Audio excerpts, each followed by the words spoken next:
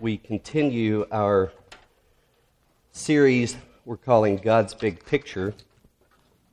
And again, disclaimer, I am basing this series on this book by Vaughn Roberts called God's Big Picture. It's my favorite book that gives a very simple, quick overview of the entire Bible and how it all fits together. So I commend it to you. We may still have a few copies back there. If you want to pick one up for $10, you may do that.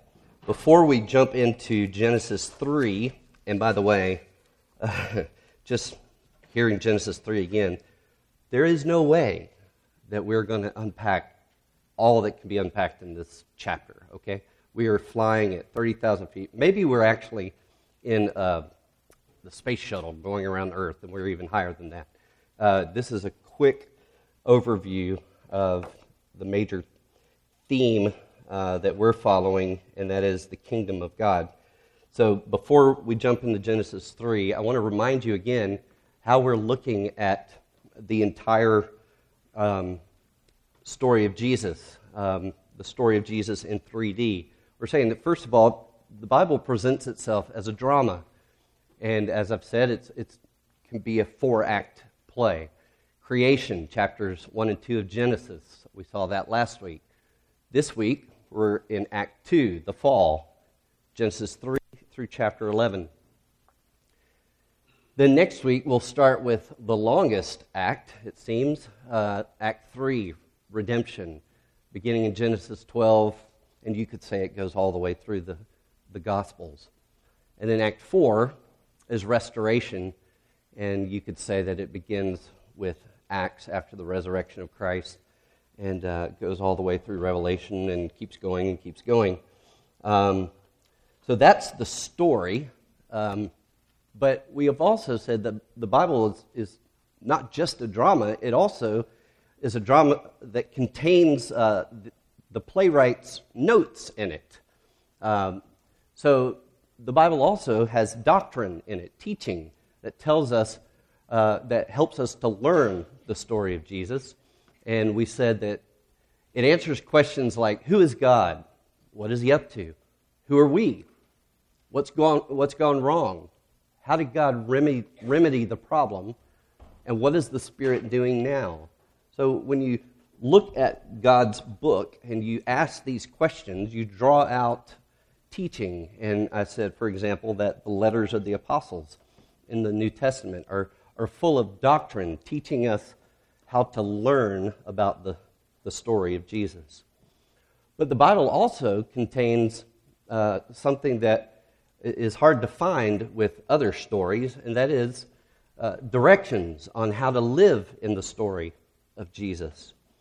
And all of the commands and imperatives in the Bible tell us how we can live in this story. They help answer the question, how do we join the Spirit in what he's doing? And we have said that all of those things can be summed up in 3 responses that we have to what God says in his word. We are to repent and to believe the gospel and to obey, to follow Jesus. And Jesus summed the obedience part up by saying, love the Lord your God with all your heart, mind, soul, and strength. Love your neighbor as yourself. So that's kind of how we're looking at the Bible as a whole. And then we're tracing the theme of the kingdom of God through the Bible this fall. And Vaughn Roberts defines the kingdom of God as God's people in God's place, under God's rule, and enjoying his blessing. So that's where we're tracking each week.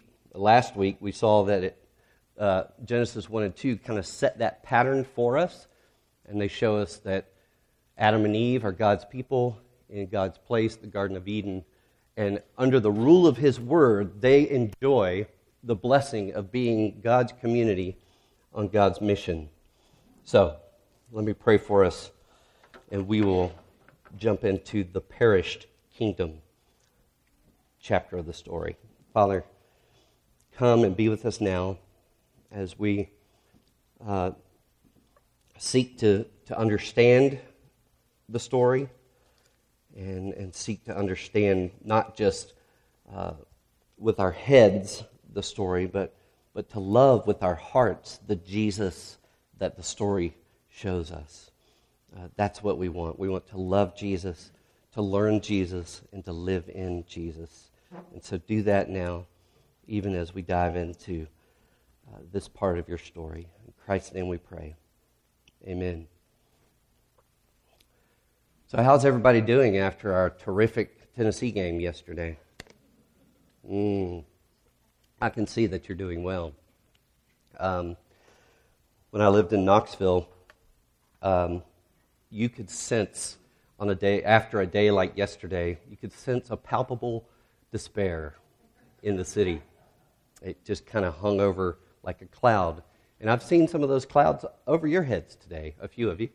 There was one over mine last night, so I just went to bed. It's kind of a sad thing. But why? Here's my question. Why do we care so much? Let me tell you real quickly about my first Tennessee home game that I got to go to.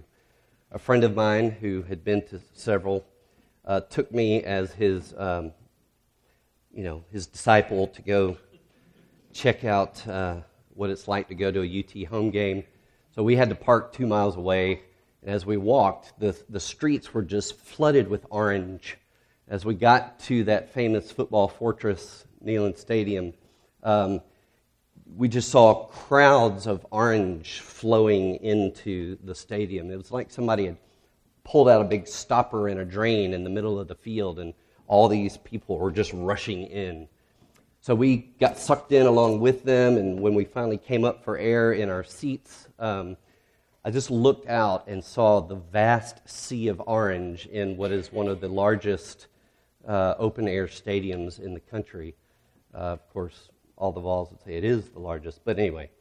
So there we were, and then I started to experience the sights and sounds and smells of football time in Tennessee. Unbelievable. And then there were hundreds of choruses of Rocky Top that kind of crescendoed into this loud roar as the players came bolting out of the locker room, slapped that sign that says, "I will give my all for Tennessee today," and rushed into the Power T. It was glorious. And there's a sense in which there is a glory there, the splendor of the Tennessee spirit. That game, thankfully, turned out different than yesterday's, even though it seemed like we were on the verge of defeat and I was on the edge of my seat. We somehow pulled off a victory.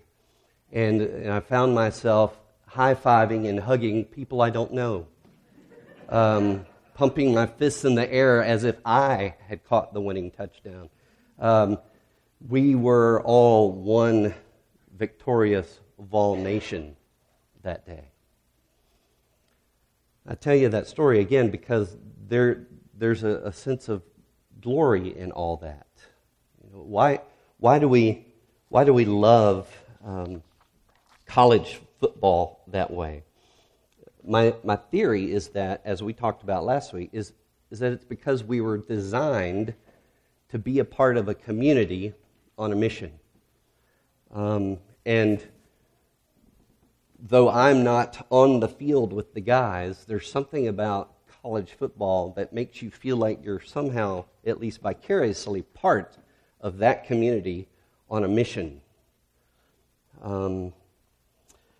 Now, there's nothing inherently wrong with enjoying Tennessee football.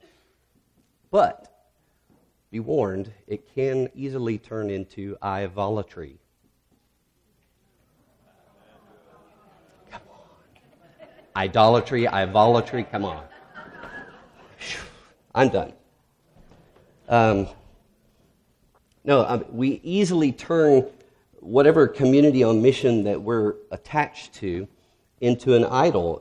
We get captivated and galvanized by collective activities, whether it's sports, whether it's the arts, whether it's our political party and cause, whether it's crafting or our business venture, online communities, our social causes, any kind of community that's got a mission. It's very easy for us to get caught up in it and begin to define ourselves by it. Now, hear me say this. The moment that we define ourselves more by any community other than the community on mission for which God made us, we've traded God's kingdom for our own. Now, hear what I'm saying.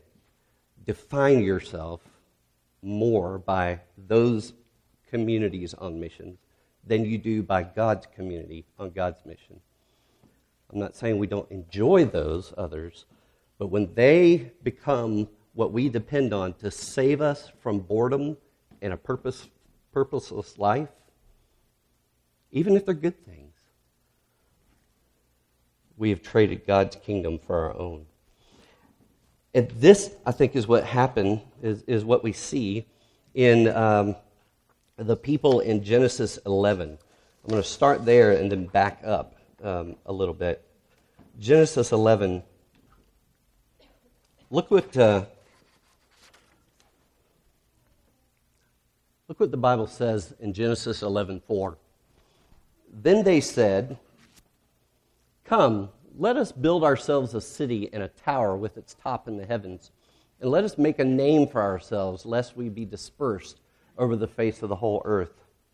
You know the story of the Tower of Babel, and these folks have collectively pulled together their talents and their resources, and they're going to build this ziggurat to heaven. But this is their purpose. Look at what their purpose is.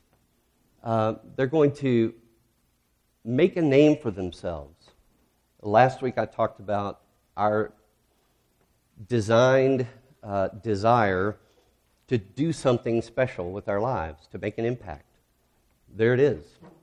They wanted to make a name for themselves. Just like I said last week, I wanted to make a name for myself by being the next Elvis. But they also had another purpose. They did not want to be dispersed or scattered over the face of the whole earth. They wanted a community. They wanted to be together. What's wrong with that, you say? But again, that's the other thing I said last week we were designed for. We were designed to be someone special to others. So here, these folks are building this city and this tower so that they could be someone special and do something special. They were looking to be a community on mission. The problem with their approach is that it's the parts that are in green there. Let us build ourselves. Let us make a name for ourselves. They were seeking to build a community and pursue a mission apart from God. And so that can be what we do with the little communities and missions that we're a part of every day, whether it's Tennessee football or something else. For example, though we are the church is the ultimate community on mission, God's people in God's place, under God's rule, enjoying His blessing, together as God's community on a God-centered mission. That's what we're supposed to be as the body of Christ. But it's very subtle and easy sometimes to not depend on God to be the community and mission that He calls us to be, but to shift and say, no, I want Mountain Fellowship to be the kind of community and have the kind of mission that I want us to have. It's easy to shift that. I want to just poke on that just for a minute, and then we're going to go back and see how did these people get to this place? How do we get to this place? Even here at Mountain Fellowship, we could easily make our community an idol. Like the people at the Tower of Babel, we could fall into the trap of idolizing our fellowship to the point of not wanting to be scattered. not wanting new folks to come in because they might change who we are, not being willing to reach out to the people in our neighborhoods or on this mountain or people who are just different than us, whether racially, economically, educationally, theologically, politically. It would be really easy for us to be our own little holy huddle and not be bothered by other groups. We could idolize our community, our fellowship, by having an idealized dream of what Mountain Fellowship should, could, or ought to be. I've been guilty of doing this in the churches that I've served, and it is my tendency, so you can watch out for me and pray for me, that I have such an idealistic dream that I think is biblical of what the church ought to be, what this church ought to be, that I get so frustrated that we're not there, and I look beyond the actual people to the dream. And I forget that God has not only called me to keep my eyes on the vision He has for His church, but also to keep my heart and eyes and mind on the people that He has in the church. Dietrich Bonhoeffer, in his famous book, Life Together, said this, and years ago I found this quote and it convicted me, and it still slays me. He said, those who love their dream of a Christian community more than the Christian community itself become destroyers of that Christian community, even though their personal intentions may be ever so honest, earnest, and sacrificial. Whew. We love the dream of what we hope the community could be, should be, more than the community itself, the people God has put in front of us. And certainly, we want to aim for the dream. But in the meantime, we need to love Mountain Fellowship as she is, and then not leave her as she is, but pursue God's dream for her. That's my tendency. That's how I can subtly turn God's community, or my version of it, into an idol. We can also make our mission an idol. What is it that we're supposed to do as a church? And I was convicted by this. J.I. Packer said, being special is the Achilles heel of many churches today.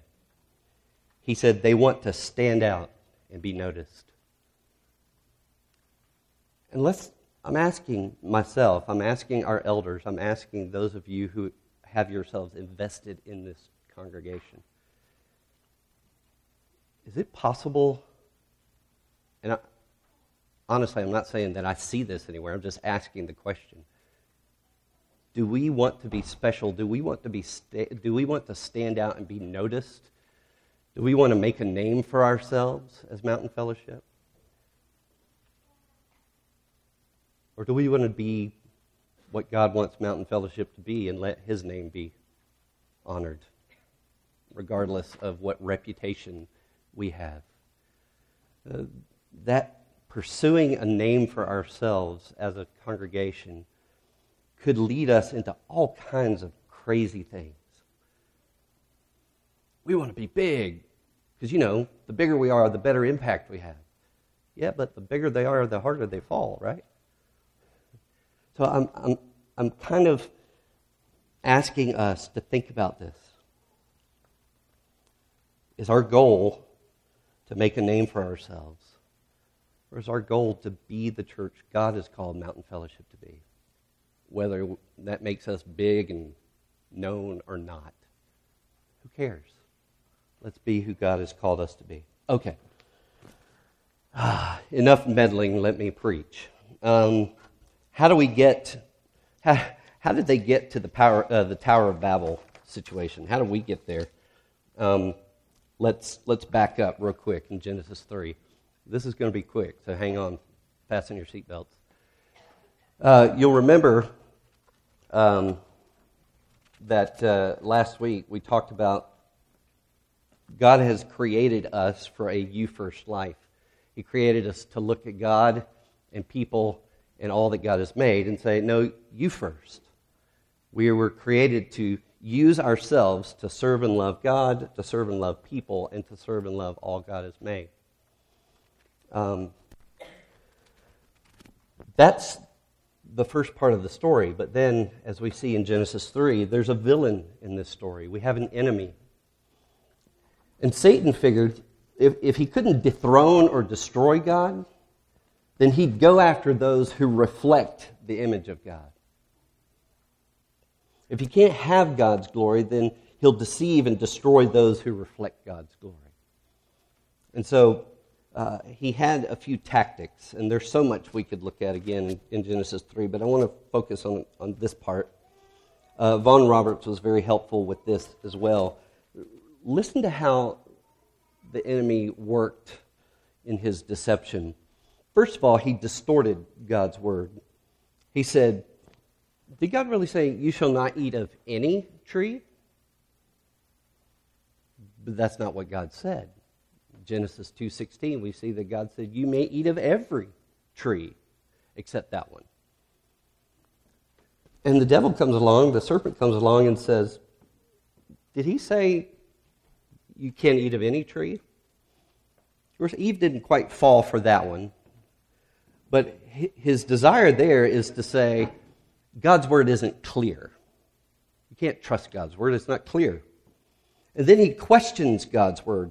Did God say? Did God really say? Did he really speak this?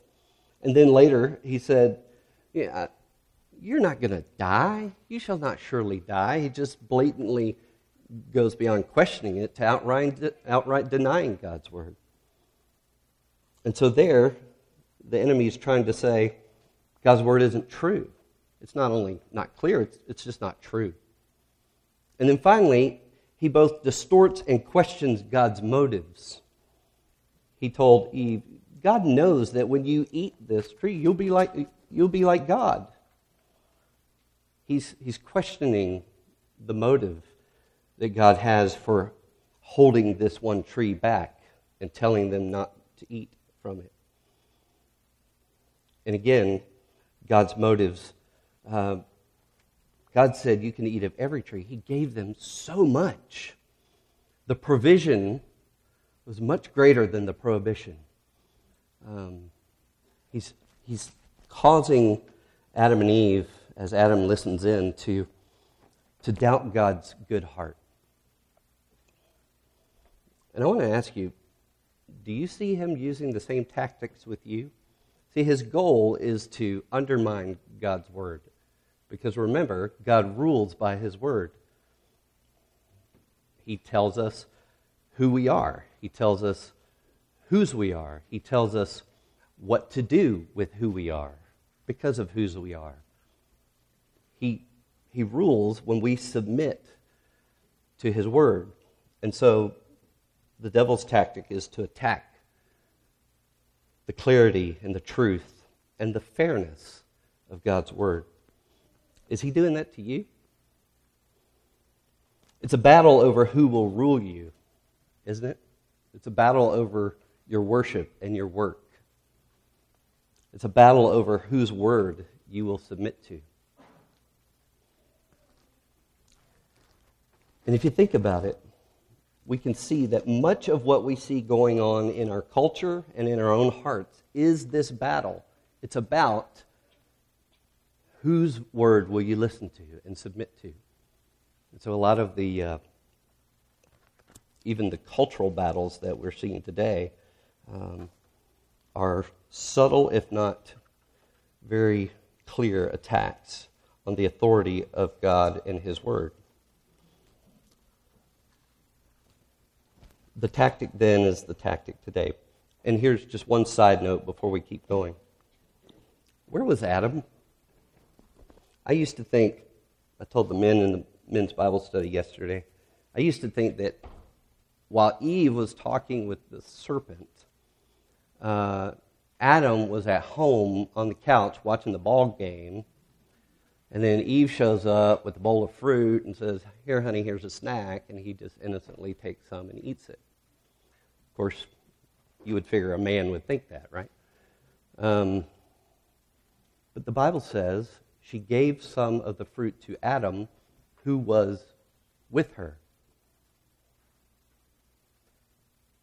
He was standing there listening, maybe hearing but not listening to the conversation, which men can do. But he was there. And he did not fulfill the mandate God had given him to cultivate and guard the garden. Part of guarding the garden as the priest of God's temple, the garden, is he was to keep it holy. He was to keep evil out. And so rather than speaking to the snake and saying, "You better slither yourself out of here," this is what God says. This is what God's word is. It's clear, it's true, and it's fair. "Be gone, Satan," which is what Jesus told the devil in the wilderness. And he didn't speak to his bride, his partner, his companion, his friend, and say, wait, no, don't listen to that. God's word can be trusted. God loves us. Look at all that he's given us. Let's get out of here. Instead of speaking, he was silent. And the result of their rebellion is the ruin of the three relationships we were made for. And so now, rather than use ourselves to love and serve God, we use God and people and all that God has made to serve ourselves. This is the result. Every relationship was broken. And Genesis 3 describes the fallout of those broken relationships. Rather than being a God-centered community on God's mission to magnify and multiply God's glory throughout all creation forever, humankind became a man-centered community on man's mission to magnify and multiply man's glory throughout all creation forever. If you look on the inside of your bulletin, at the bottom of the sermon notes, I've put a quote from Dr. Kelly Kapic, who teaches at Covenant College. He sums this up well. He says, "Having eaten from the tree of knowing good and evil, humanity lost its innocence before God, before one another, and before the rest of creation. The garden was lost, along with our place of peace within it. We all now participate in this most basic sin, whether we want to admit it or not. As John Schneider says, we all now have this desire somewhere within ourselves to be ridiculously tiny versions of God, answerable to none but ourselves." And so, from Adam and Eve, we have inherited a me-first heart, a me-first life, where all the arrows point to us. And this, so from Genesis 3 to 4 to 5, 6 through 9, and 10 and 11, this me-first heart spreads like a virus. So quickly, look at how this happens. It began in individuals, this me-first heart did. Then it spread to relationships. Genesis chapters 4 through 9, you go right into Cain and Abel, Cain murdering Abel. You go into families are destroyed. It gets so bad that God says that every intent of their hearts was only toward evil.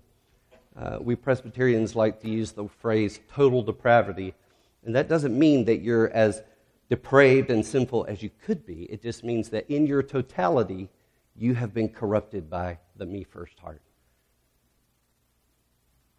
You're totally depraved. And we are, and our relationships are as well. And then finally, in Genesis 10 and 11, we see that the nations, cities, societies are affected by the me first heart, which actually becomes an us first heart. And that's where we have the people at the Tower of Babel. And that's where we find ourselves. So that's God's people have now been banished from God's place. And the place, God's place is groaning, Paul says in Romans chapter 8.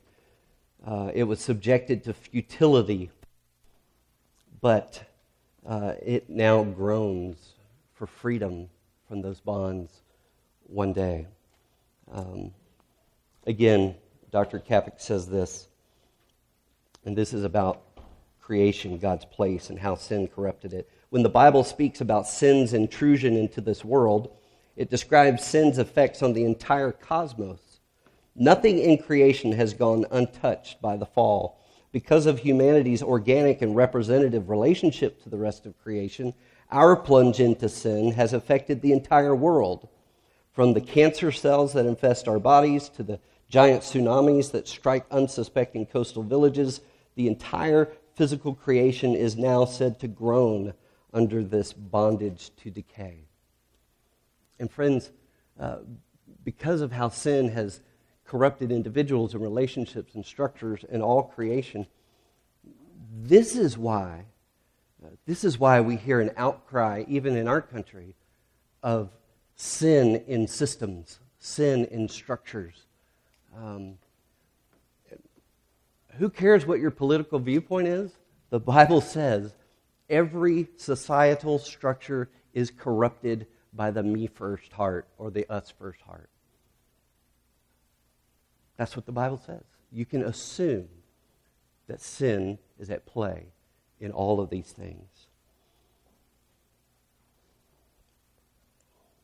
Our home, our place is corrupted, and so are we who live in it. And so that leaves us here, the perished kingdom. God's people, no one. God's place, they've been banished from it. They have been disobedient to God's rule by His word, and now no longer enjoy His blessing, but are under His curse. So, let me close with this. The story could have ended there. The story could have ended with no one being God's people, being banished from God's place, living in disobedience to God, and therefore under God's curse. But because of God's rich mercy and amazing grace, He continued to pursue rebels like you and me. He went into the garden and said, Adam, where are you? That wasn't for God's information. He was pursuing His sinful son. And so there are a couple of glimmers of hope in this very dark part of the story. In Genesis 3, verse 15, we read God saying to the serpent, I will put enmity, that's war basically, between you and the woman, between your offspring and her offspring. Then He says this, he, the woman's offspring, now it's a singular person. He will bruise your head, but not without you bruising his heel. There's a glimmer of hope that one day there would be coming a serpent crusher. And of course, on this side of the cross, we know it's Jesus. And in verse 21 of chapter 3, it says, and the Lord God, He didn't have to do this. Remember, they were naked and ashamed because they were exposed in their sin and rebellion against God. The Lord God made for Adam and for his wife garments of skins and clothed them. What kindness. What grace.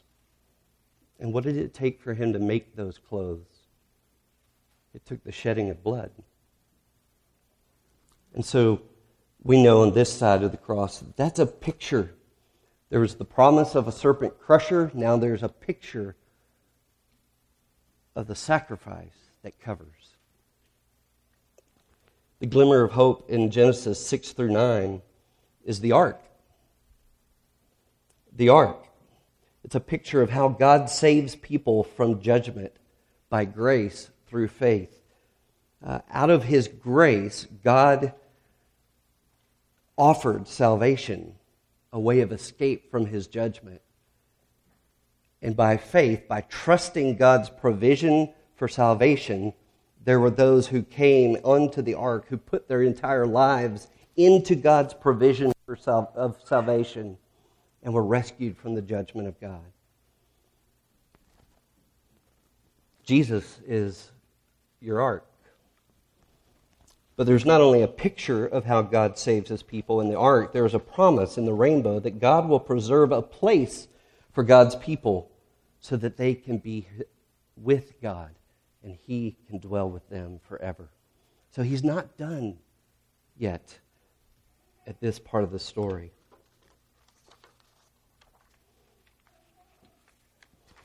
And then finally, in Genesis chapter 9, the mandate is still there. When they got off the boat, God said to Noah and his family, "Be fruitful and multiply and fill the earth." God still wants to be in community with and on mission with his people. And next week, we'll begin to see how that plan unfolds to rescue rebels. In the meantime, I'm asking you this morning, will you place your faith? Are you placing your faith, your life, in God's promised provision for safety and rescue? In order to do that, you have to admit that you deserve judgment and that you need to be saved. Jesus Christ, as he's offered to you in what this table pictures, is the promised provision for our salvation. He is the serpent crusher. He is the sacrifice that covers. He is the ark that saves from judgment we deserve. He is the last Adam who took on the curse given to the first Adam. And so as we come to this table, I invite you, whether it's the first time you've ever trusted Jesus to be the last Adam, to be your provision of salvation from the judgment of God, or whether it's the millionth time you've done it. That's what this table is about. That's what Jesus offers to you this morning. Let's pray. Father, thank you.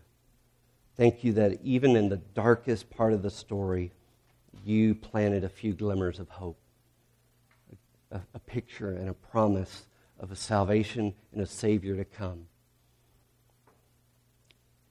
to solve our biggest problem and to meet our greatest need. Oh, thank you, God, that you did that. And thank you for this bread and this cup, which remind us that Jesus is the Lamb who was slain to take away the sin of the world, so that we might have fellowship with you again. And so we ask now that you would take this bread and this cup, set them aside from their normal, everyday use, and let them be for us a sign and a seal of your promise that you pursue sinners, that Jesus Christ came into the world to save sinners, among whom we are the worst, and yet he loved us, and you love us. Thank you for that. We ask that you would fill us now with your Spirit as we come and feed on Jesus by faith. And it's in his name I pray. Amen.